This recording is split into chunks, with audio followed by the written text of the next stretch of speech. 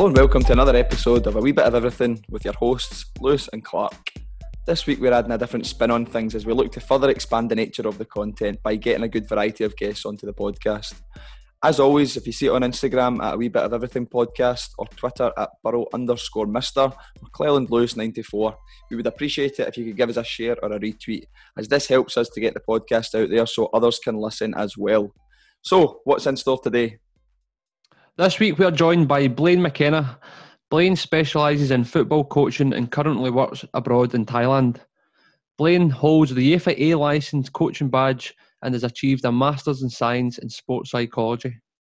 The Northern Irishman has coached in 11 countries on 5 continents. We are going to hear firsthand about his successes and challenges throughout his career. Blaine will offer his personal advice for his aspiring other coaches out there. Blaine started his career with Arsenal Soccer School in Kuwait and then moved to China Club Football in Beijing and became the academy director of Ubon United, who played in the Thai top flight. He recruited over 100 players for clubs in Asia, including 15 girls in Kuwait, where there were already none. Other highlights at the club include implementing a philosophy throughout the academy and creating 4 new teams to provide a clear pathway for all young players, which resulted in players breaking into the first team. Blaine developed a scholarship programme as well, which encouraged academic achievement, road safety, and saw the academy's first residential programme, with players loving and going to school together. Blaine believes success is seeing young people continuing to play into adulthood. He's been fortunate enough to see young players he coached signing professional contracts and making first-team debuts. This is something that Blaine thinks is lovely to see. It's also great receiving messages and bumping into them years later, he said, and seeing how they're getting on. It's lovely to see them doing well, whether that's in football or outside the world of football. So that's a wee bit about Blaine and his career so far. So I think it's about time we get Blaine to join A Wee Bit of Everything. Right, Blaine, welcome to A Wee Bit of Everything. Thanks for giving your time up today to join the podcast. Thank you for having me. No, it's a pleasure. Well, we'll get started then. So diving right into it, could you give us and the listeners a bit of background information about yourself, and then maybe a wee bit about your career as well? Yeah, so basically I've played football from as early as I could walk. I was always walking around kicking balloons and things. So throughout my childhood and in my teens, I was basically playing football every day. That was my sort of one true love. And then what ended up happening was I suffered a few injuries. So then that kind of sent me down the academic route. So that's kind of what I knew my future would be. And I went on work experience with the Irish Football Association when I was 15. And that was kind of the first real break in the sport that realised that this could be a career outside being a professional player. And then from there, I went on to university to study a sports science degree. And then the real light bulb moment was at the end of my first year. And we were able to go and coach in the States for the summer. Because the real big thing about that was that in Northern Ireland, there weren't very many real coaching opportunities. Like in the first year at university, when we went in, everyone's hand went up and said they wanted to be a PE teacher, because that was sort of the real career you see from sports science degrees.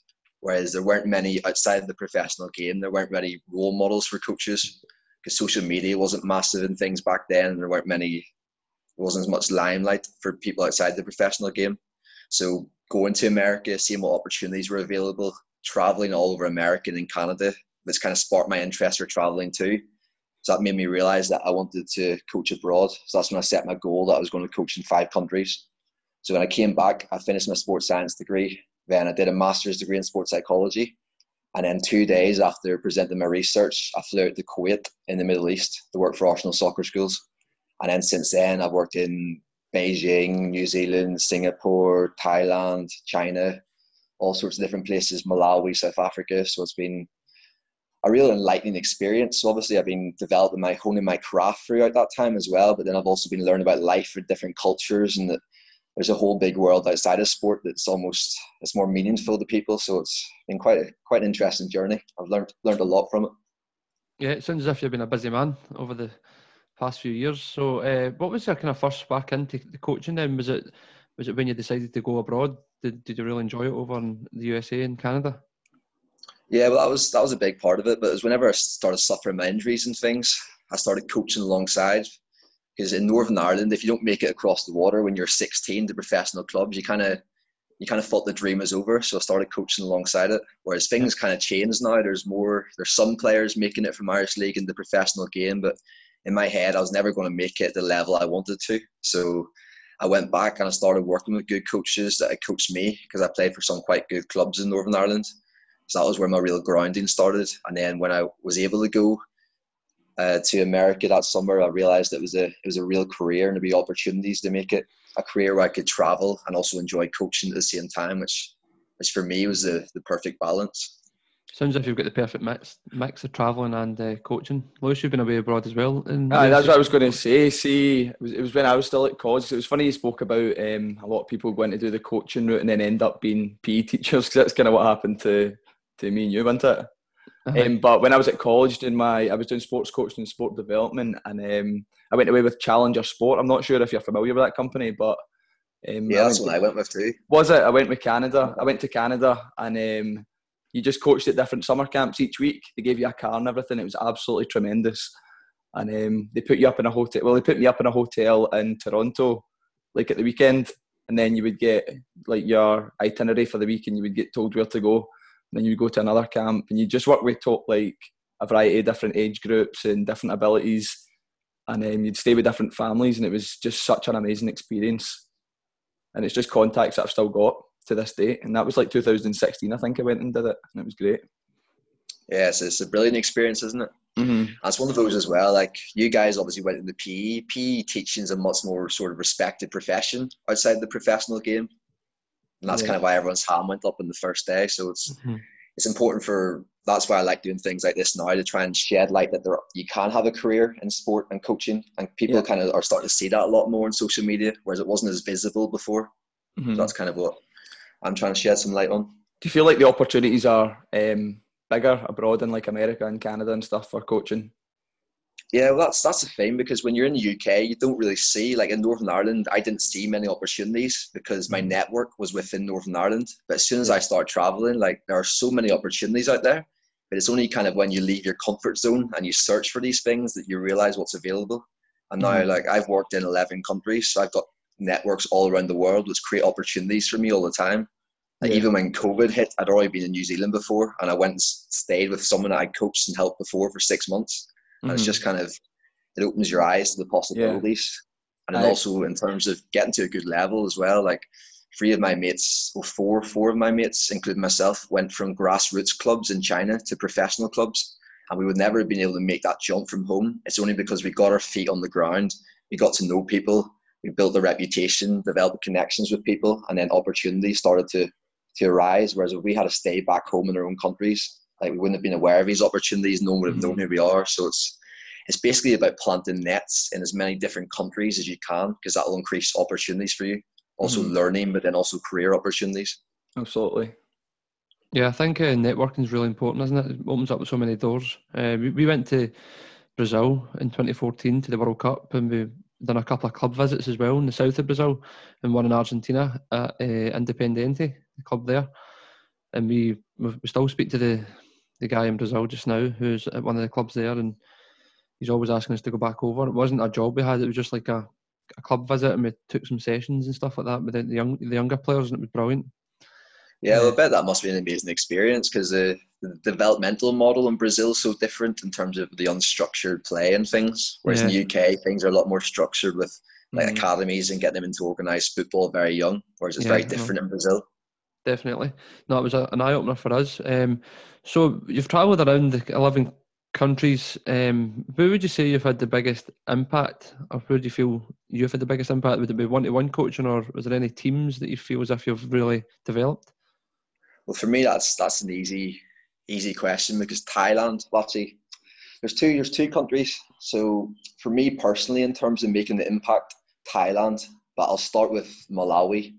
So there's an academy there called Ascent Soccer, and they've recently linked up with an academy in Uganda. So they're recruiting players in Uganda and Malawi. And essentially what they do is they do scouting all around these countries. They find the best players, they bring them in, they give them an education, they give them food, they give them football boots.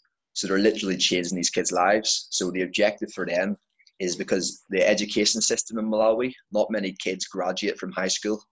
Because I went into a school and there's 100 kids sitting on the floor. Very few of them have pen and paper because the school can't afford to provide that for them. So most kids don't graduate. So what Chigoli, well, they were called Chigoli back then. They're now called Ascent Soccer. So what they do is they bring them in, they get their education up to a certain level, and then they try and send them to America to get scholarships and things. So they've been able to do that recently. So they're literally changing these kids' lives. Like we asked them after a trial how they felt it went. And the kid said through a translator, like, I felt really heavy. And we were like, what were you talking about? It's like, they'd never played in football boots before. They'd never been fed before playing. They'd never played on grass. They'd never left their hometowns. So like missions like Ascent are literally changing the lives of these kids. And it's absolutely incredible. And it's kind of following on from the work that Right to Dream have done in Ghana. Where they've done incredible work. They've sent like they're getting players signed by professional clubs going over to America.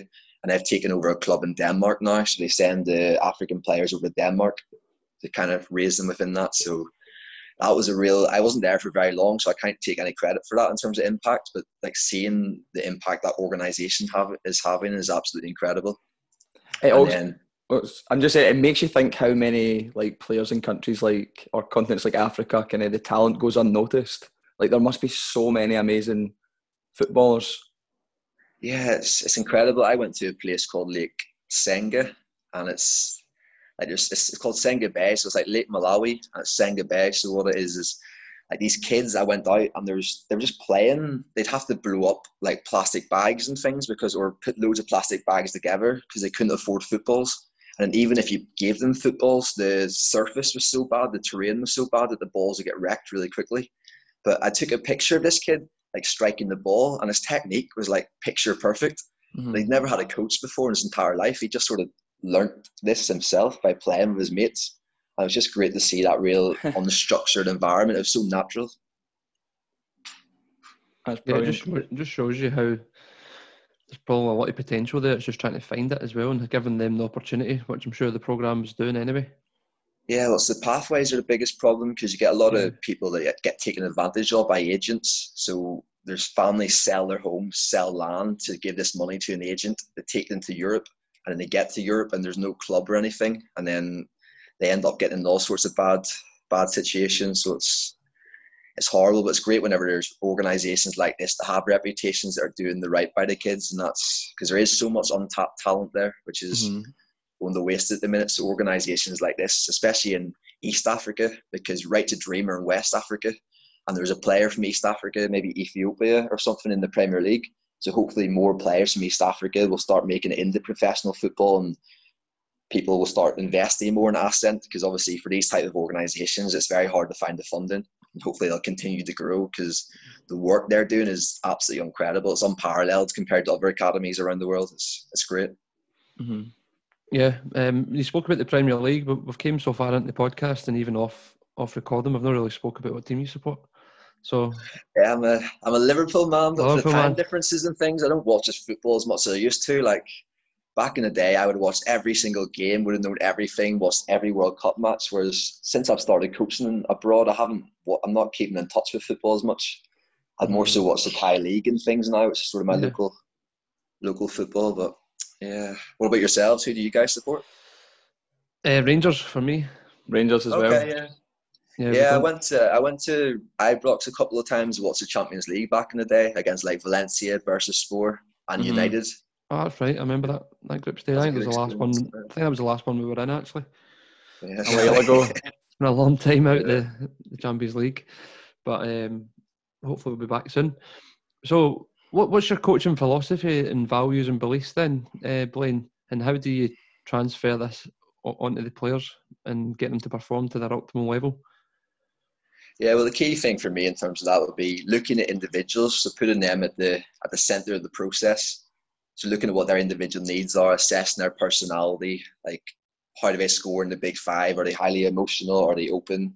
So trying to get an understanding of who they are as a person, and then looking at kind of what their aspirations are. So the most important question we can probably ask as coaches, like, what are you doing here? What do you want to achieve? Because then once you tap into what their motivation is, they want to just come here to have fun. Do they want to become professional footballers? So once we understand more about the participants in front of us, that gives us more information to interact, the decisions we make, what kind of feedback we give to them. So that's kind of key. And then understanding what their story is, because everyone has a different background as well. So what's their story? Where have they come from? What's their family background? And then trying to find out as much information about that from friends, from themselves, from parents as well. So finding these discussions, so that can help us cater for the needs of the individual. And then building on that, things like creativity. So that's quite a big part of it. So creating a safe environment where they psychologically safe, where they know that no matter what they do, if they're trying their best, if they're trying things, they'll never get screamed at for making a mistake. Because so many times, especially on my travels, what you see is coaches setting up teams to win games. And if they take risks, if they show any creativity, they get screamed at right away. And like, the biggest example of that for me was in China, because players didn't want to take risks. Not many players wanted to pass forward in case they lost the ball, because from the side of the pitch, they'd be getting screamed at. So for me, that's a pretty big one. So giving them the freedom to go and express themselves and play from the back, or play the right pass, whatever that is. And then also trying to give them sort of ownership of the process as well. So if you're making any decisions in terms of if you want to play a certain type of passing game, you might give them a decision they can play their favorite type, working on a certain objective, or you can develop a leadership group within the session as well. So certain ones that, like in Thailand, what we use is the older players. They'd help set up and organize the younger players as well. They'd make decisions and help tidy up the equipment. They'd be given additional responsibility. And I suppose another key thing as well is trying to make it enjoyable, make it fun, because you want to spark a lifelong participation in sport. And if they're not enjoying the process, because they have to have that intrinsic within them, because they come to you maybe a couple of times a week, not even, and you only have them for such a small amount of time, whereas you give them that love for the game, they'll play more by themselves, they'll make the right decisions off the pitch. So that's a key thing as well. And also helping them kind of self-regulate themselves. So as a coach, sometimes you have a group of 16 players and things, you can't fix everything you see. So it's important that you give them the tools to kind of self-reflect and think in the moment what they can do to try and improve, and then also trying to have a positive influence on the people around them as well. In terms of, like today, some of the kids in the session today are being quite negative towards each other. So you kind of bring them in and say, okay, is that helping? How can you communicate effectively to help the people around you, which can kind of help the team grow as well, will make you more impactful as a player. So you're impacting people around you, and then also for your individual quality, you're trying to impact the game as well. So those are a few kind of ideas we work from. Sorry, see when you do that, when you bring them in there and you speak to them about how negative they're being and how they're moaning and making excuses. Yeah. How do they react to that? Because sometimes you do that here, and you get people moaning still, and it just sometimes doesn't have that impact. What's the attitude like over the there? blame game. They always blame Blame others game, and things like that.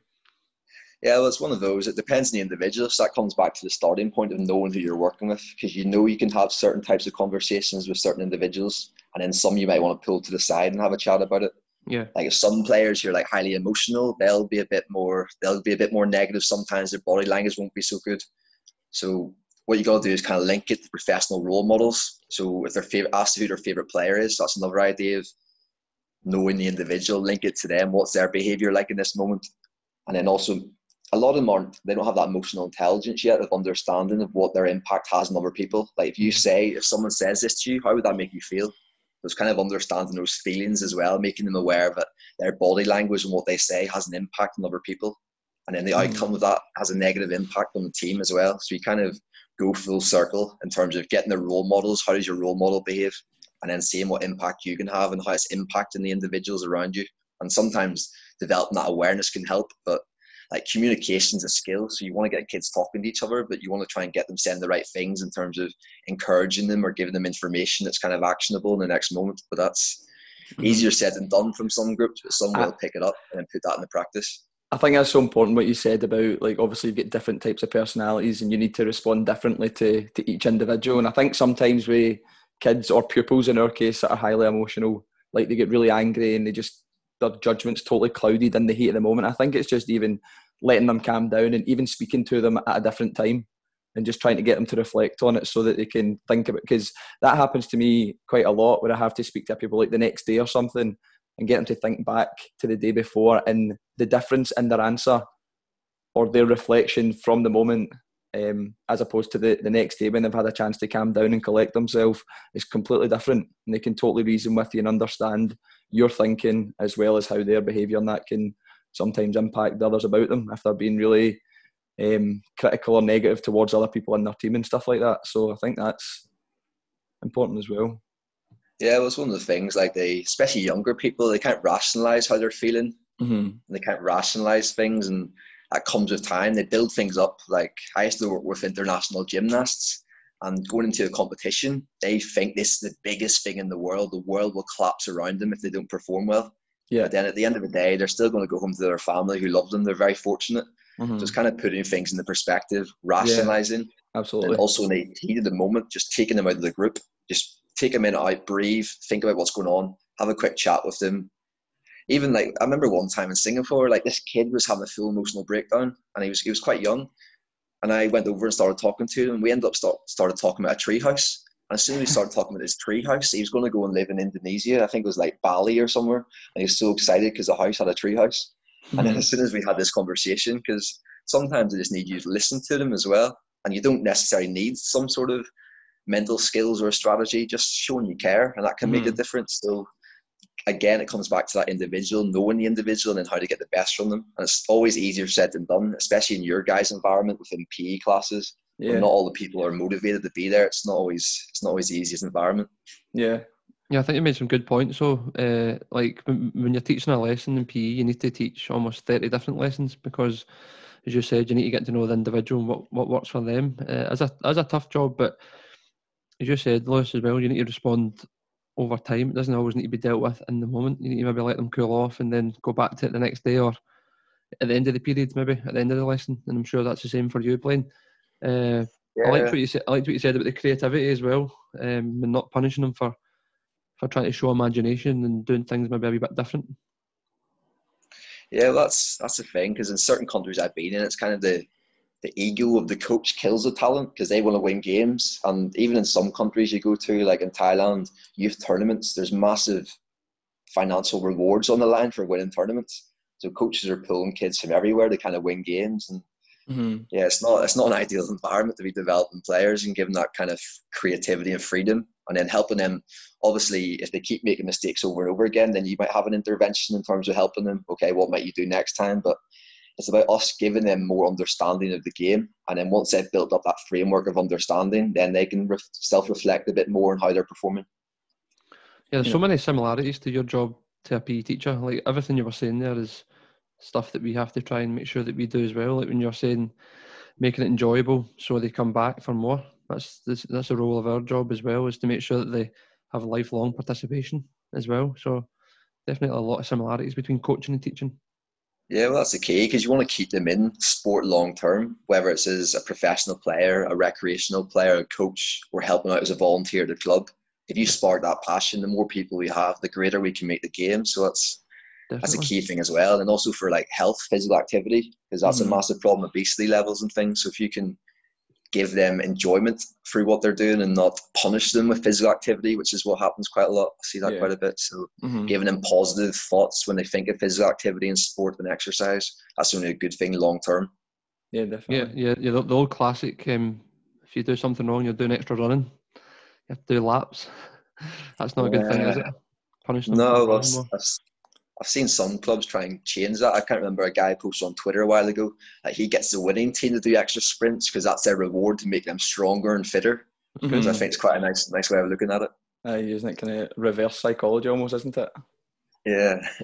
Right, so Blaine, you spoke there a lot about your coaching philosophy, how you try and kind of promote autonomy and creativity and stuff like that within your players. See, with regards to like mindset, so away from like the physical side of it, with regards to like mindset strategies of that, do you have any that you use to kind of try and motivate your players?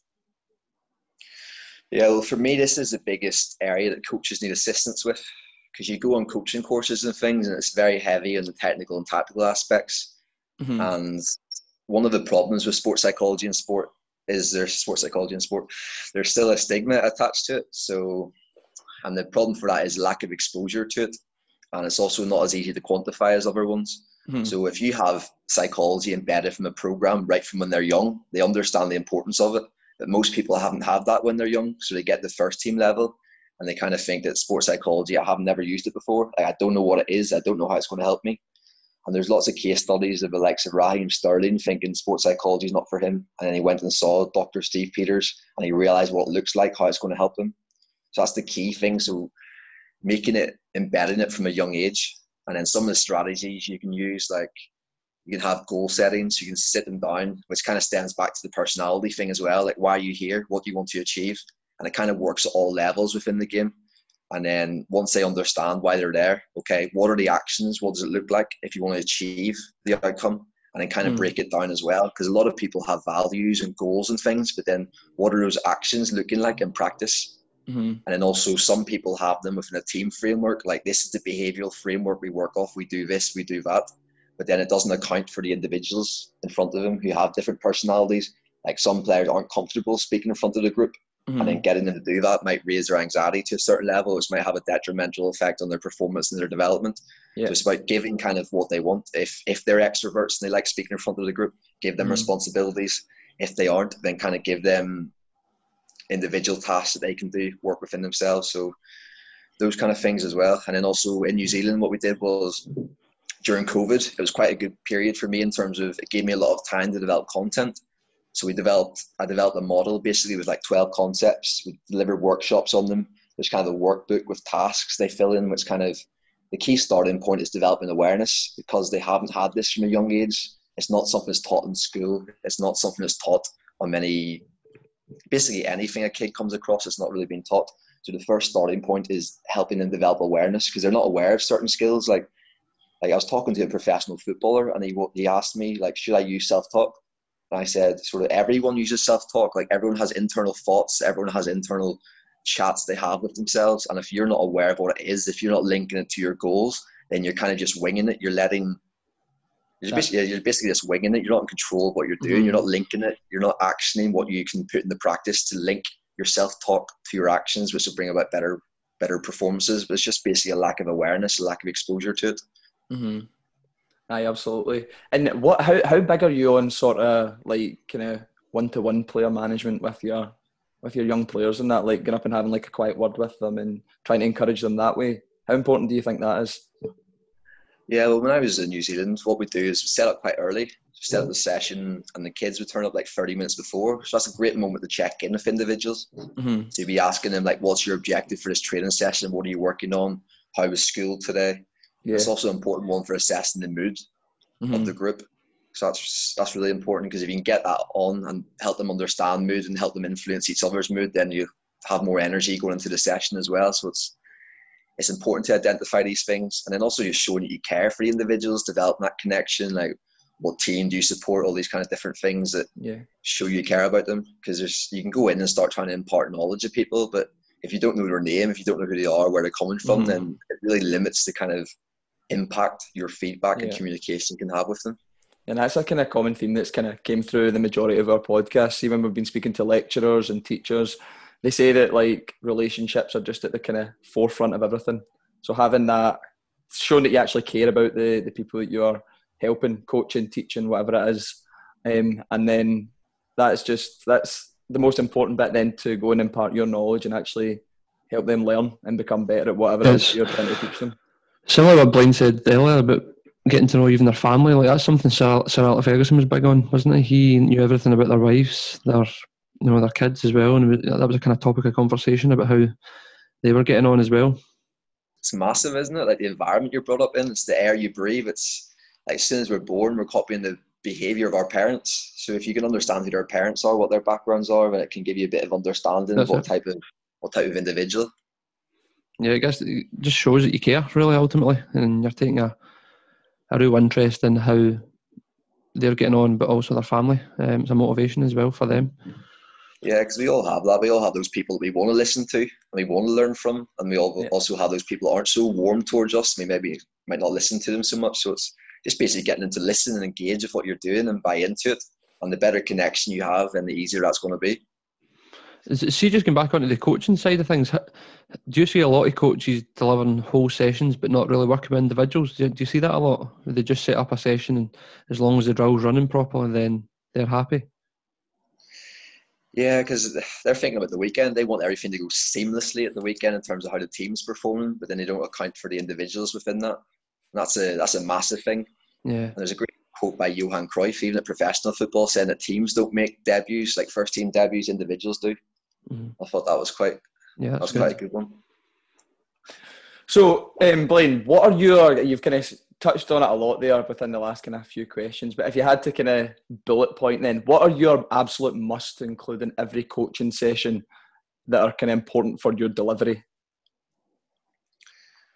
Okay, so the starting point is getting set up nice and Mm-hmm. early. So then even before the session, you can check in individuals. Because we spoke about the mood and things. If you can assess those things, and it kind of, you can bring them in before the start and have a chat with them to kind of frame things in a certain way to bring about the best response. Like they might be overconfident after a game at the weekend, or they might be feeling down, and then they might have had a tough day at school. So kind of getting set up nice and early so the players arrive and they see everything set up, it looks good, and then checking in individuals. So that's kind of the starting on the right foot kind of thing. Mm-hmm. And then within a session, the kind of things we're looking for, lots of actions. So to spend as much time on task as possible, so everything kind of flows within the session. So you're not having to pick up all the cones, then put them down in different places. So you kind of start in a small box, you pick up 4 cones, it builds into a big box. Yeah. And then also from the coach as well. So having plenty of enthusiasm, making things lively, interactions with individuals, and then only stop in the group if you have to. So try and check in on individuals and try and give individual feedback. Sometimes you might not need to stop the whole group depending on how it's going, and kind of things like that. So yeah, that's kind of what is your kind of thoughts on like drills based practices versus kind of game based practices? Kind of how much would you shape your sessions kind of round about that side of things? Do you focus a lot on drills, or do you always try and put them in a kind of competitive environment? No, you always want to try and make it a competitive environment if you can. It obviously depends on the needs of the group. So if you're working with younger players who aren't technically as competent, they might need more repetitions of actions. So instead of having an opponent they're against, there might be a bit of interference where they're dribbling within the same grid with other people. So kind of everyone's on a ball. Yeah. And you might get them in twos, passing through the gate, trying to find where the free gate is to dribble and then pass through. So there's different ways you can do it, and there's different needs in terms of the age and level that you're working with. So obviously with older players who are more so technically competent, you can still do 1v1s, 2v2s and things, but you can have it a lot more opposed. But just depends again on the needs of the group, and then giving them that appropriate challenge within the session as well, and giving them success, because you don't want to make things too difficult so they're not getting any success. So they might not want to try certain things in games, and then you also want to give them an appropriate level of challenge, because that then comes back to motivation as well. Because you're catering your challenge to the needs of individuals, and that's difficult within the group, even for you guys as well as PE teachers, like the sort of the differentiation. How can you get everyone in the optimal zone of challenge throughout your session? It's so tough.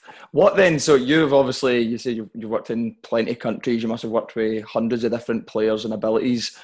What kind of traits are kind of commonplace within the most successful young players you've worked with then? It's a good question. It was really interesting in New Zealand, because when we came back after COVID, there was these 2 kids and they were absolutely hammering the ball. Like when we talk about finesse and things, you can say use the inside of the foot, guide the ball, but these guys were striking the ball with their laces as hard as they can, and it was going the target top corners every time. And the reason for that was during lockdown, every single day they went out and just striking ball after ball, and they had that passion within them. It was kind of internalized, that they had that curiosity of how to get better. When the coach was talking, they wanted to listen because they wanted to learn and try and better themselves. So kind of that passion is the starting point of having it internalized. And what else have we got? So curiosity, so wanting to listen and learn. Resilience is a key thing as well, and that's a difficulty, because a lot of kids can't go through school and things and they don't suffer too many setbacks. Kind of everyone passes, everyone gets a medal for taking part. So obviously the ones that have resilience, they're able to progress further in the game. So if they get released by a club, they go down, they're able to come back up again. They have that kind of bounce back ability, and that's not a lot of kids have that. Not as many kids have that nowadays. Like in Thailand, they had it because from a young age, they're kind of a bit more independent. They're on the streets, they're having to look after themselves, they're having to deal with setbacks. They don't have so much, whereas kids in certain environments where they're comfortable, it's not a natural environment to sort of learn life skills. It's not a natural environment to develop resilience because everything's kind of done for them. It's kind of catered to them. So That's yeah, those are interesting. kind Actually, of a few ideas. Just same in Brazil, wasn't it? They were quite strong-minded there. was it? It was Argentina. Argentina. It was Argentina. Similar to what you said in Africa, like the clubs gave these kids like food for the week, like rationing packs, in return for those kids to go and play at that club. I think was it Independiente? Aye. It was, wasn't it? And the coaches there were saying, Aguero was developed there. yeah, Sergio Aguero. now the coaches were saying that the kids literally all they do is kick a ball about. That's their hope of a better life. So that's all they are focusing on really, and they literally have next to nothing. So you can imagine these kids will be a lot more resilient because over where we are, we've just got such an abundance of opportunities, and you can choose from a lot of things. You've got a lot more on your plate. Yeah, well, it's that goal focus, isn't it? They got a clear goal of exactly what they want to achieve, and the consequences for not achieving that goal are basically they're staying where they are. They haven't got many opportunities. Whereas kids that come from a more comfortable environment, even if they don't succeed in certain things, they'll still have their parents to fall back on. They'll probably go into the same careers as their parents, kind of thing. So it's not all or nothing like it is in certain environments, which brings about a lot of differences, positive and negative as well. I think the financial rewards also motivate as well in these countries because they can make a living that can then support their family as well long term. Yeah, it'll completely change their lives. And when you have something that's going to literally change your life, think how driven you're going to be going to achieve that. Absolutely. Right, Blaine, last question of the kind of main part of the interview then. In your opinion, what do you think makes a high quality coach? I suppose it's kind of the same again as the players, having that passion for what you're doing, kind of doing it for the right reasons, not doing it to kind of just make yourself look good or have your ego winning games and things. If you're passionate about helping people get better, then that's a key thing that's going to drive you every day, because like coaching is a really difficult profession. No matter what you do, you're not going to make everyone happy. So you got to have a kind of a clear vision of exactly what you want. Yeah. And with that as well, so you have your clear vision, but then you're also open-minded to understand that over time sort of things change. So being open-minded to take other ideas on board. But I heard a great quote in New Zealand, and it's like, be open-minded, but then not so open-minded that your mind falls out. So it's important that you are open-minded and take other ideas on board, sort of adapt it, and then take it on and use it yourself. Because what a lot of people do is they copy what Pep and Diego Simeone are doing, or they copy sessions online and they just copy it in practice, and it's a completely different context. So kind of learn, be open-minded, learn about different things, adapt it, and bring it into your context. And even basic things like communication, that's not something that's covered enough with coaches. Because if you're not a very good communicator, that's going to cause a lot of anxiety for the people around you, because they don't know exactly what's required. Whereas you have clear communication, everyone understands everyone knows where they stand. Everyone knows exactly what to do going into the next game. That's going to help you prepare and give you confidence, because you know exactly what it is. And also as well, like we all know, lifelong learners. So the day you think you kind of know everything, that's when the game's kind of up for you, because everything's sort of changing and adapting. And then also reflection is a massive thing for me, because that's the thing that's brought about the biggest difference. Like when I was at university, every single session I did, I'd write a full A4 page and reflections of what I was doing, how I can make it better. Because 2 years of experience for one coach isn't 2 years of experience for another one. If you're reflecting on every single experience you have in those 2 years, you're developing. Whereas if you just done the same thing for the past 2 years, you deliver that session, you don't think about it after. So then you go and deliver the exact same session next time, you're standing still. And also that's impacting upon your players and things. And also stemming back from kind of the things we were speaking about before, about connections with individuals and relationships and connecting people to a common vision or a common goal. That's kind of some of the key things that are important in coaching.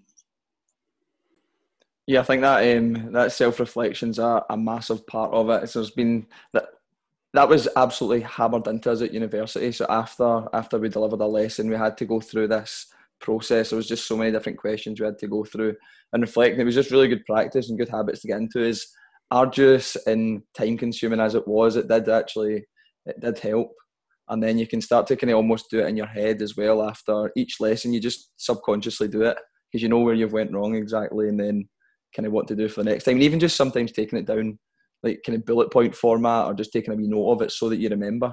Because sometimes, obviously, different with coaching, because if you're going to coach one session, then you can reflect fully on that session before the next week or whatever.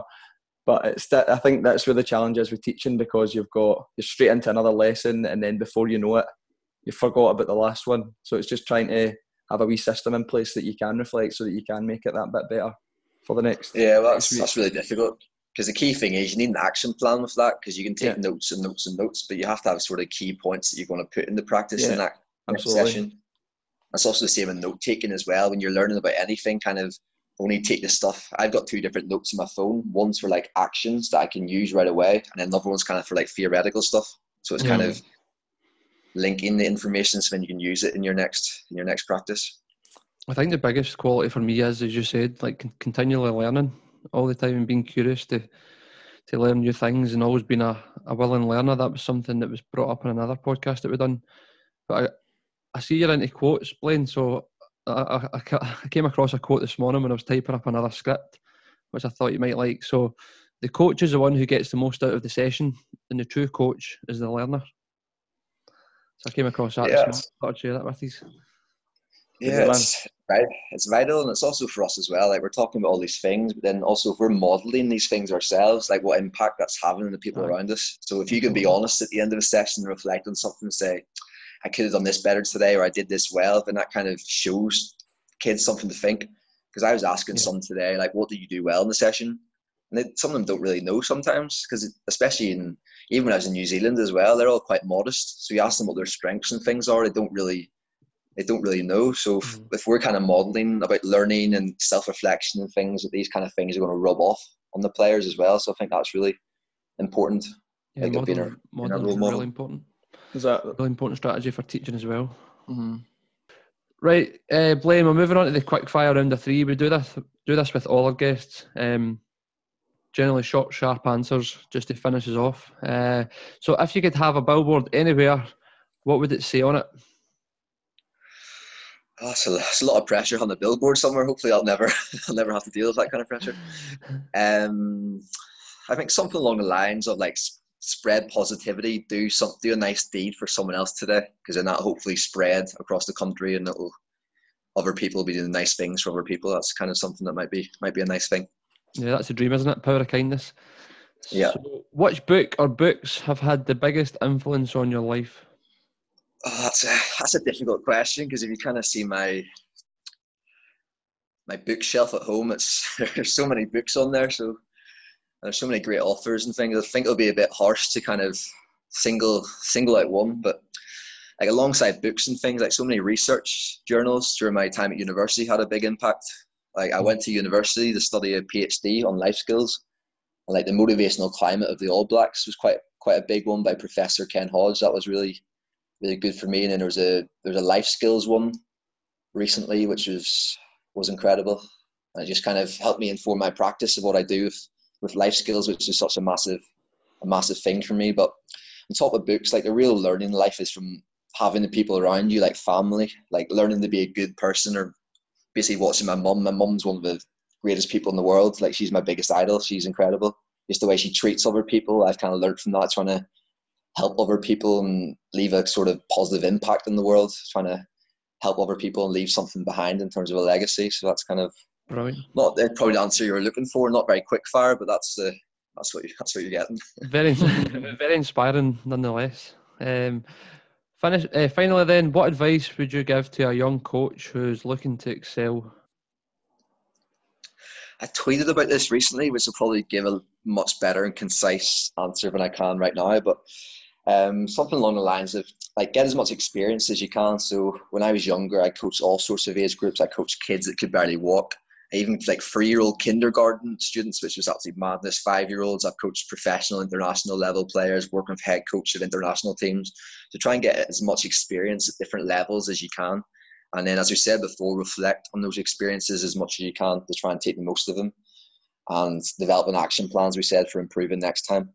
And one of the big things for me as well is set goals. Like, I set myself a 10-year set of goals, and I kind of was able to sort of achieve and exceed those, because having that direction every day, knowing what you're working towards, if you don't know where you're going, then you're going to zigzag through life, where you kind of know where you're going to go. You can kind of go in a much more, it'll never be direct, but you'll get there much sooner if you know every day you wake up what that direction's going to be.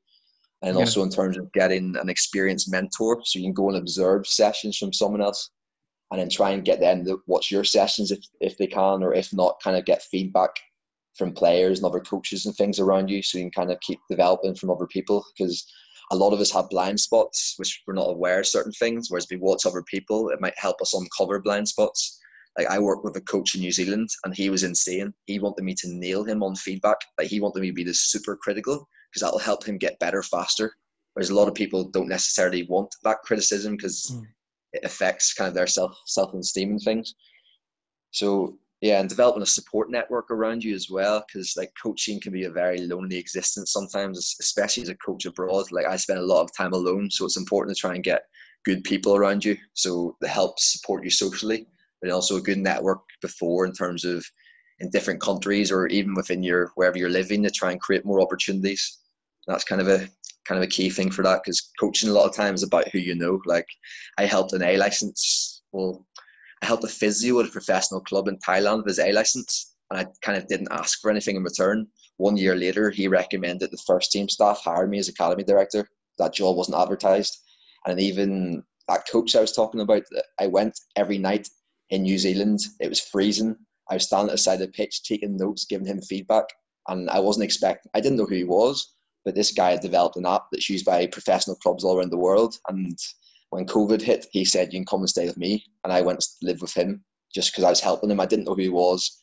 Just basically what I said before, I help other people and then kind of good things will happen. That's kind of the thing. But it's just about opening yourself up, because the more you open yourself up, then you'll improve faster. Then also being strong-minded within yourself to kind of have that vision of what you believe it takes, while taking on other ideas and adapting them. But hopefully that makes sense. Absolutely magnificent. Wow, there we go. There's some advice for any young coaches or teachers out there who are looking to be better every day. So thanks very much, Blaine, for coming on to the podcast. We hope this helps current teachers across the country and the next generation of teachers with the knowledge that you've shared with us. Thanks very much. No, thank you for having me, guys. I've enjoyed the chat, because I'm in Phuket at the minute. It's raining down outside, so I've not got much else going on, but thank you. Mr. Cleland, a magnificent podcast again to add to our episodes. I thought he had a wealth of experience, as you say, across the world in different countries, coaching and working with different age groups, and ultimately looking to develop them not only as football players but as people as well. So what would your key takeaway message be in amongst all that? My key takeaway message there from today's episode with Blaine would be the kind of importance that he places on networking and helping other people. And that's had such a profound impact in my life as well, from travelling and from working abroad and things like that, the connections that I've made and the kind of opportunities that that's created for me. But that was a clear example of how important broadening your network out with your own kind of town and country is to create opportunities for work. And not only for work as well, for places to stay if you ever need somewhere to stay if you're in another country. And the example he gave was helping out with that. It was in New Zealand. He was helping out with a coach, and he was going out and giving him feedback on his sessions, and he didn't expect anything in return. And later on down the line, he gave him a place to stay when he was over in New Zealand. And these things just kind of come back full circle and help you out. Do good and similar get good back. Absolutely. Similar when we had the opportunity to go to Brazil, and we stayed in the accommodation with the young players in Recreati when we were staying. Remember, we had lunch and dinner and that with the families. Yeah.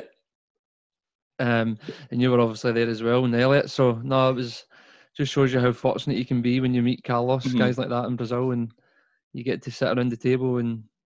So no, that was mine. I thought that was really, really striking. Just broaden your networks. I think he says place a net in every place you go, and then that creates a lot of opportunities in that for you. And that kind of goes without saying. But I thought his examples and what he spoke about was clear. So I thought that was a really good takeaway message from today's episode, and one that kind of stuck with me. What about yourself?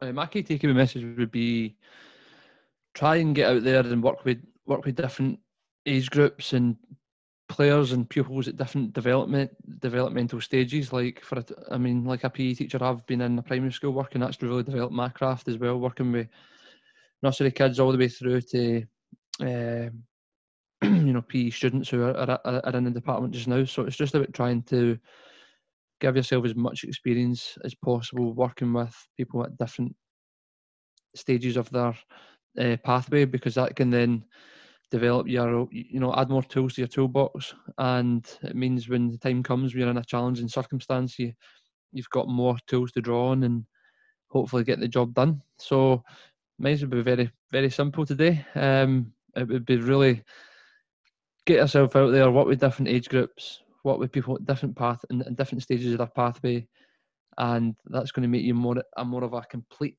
teacher or coach for Blaine's sake. So that would wrap it up nicely. Another episode of A Wee Bit of Everything. It's been a great journey we've been on, Mr. Cleland, and we hope the listeners are enjoying it as much as we are.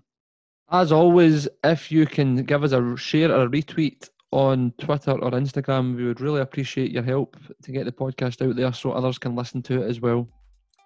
Until next time, have a fantastic week, take care of yourself, and we hope you enjoyed this episode.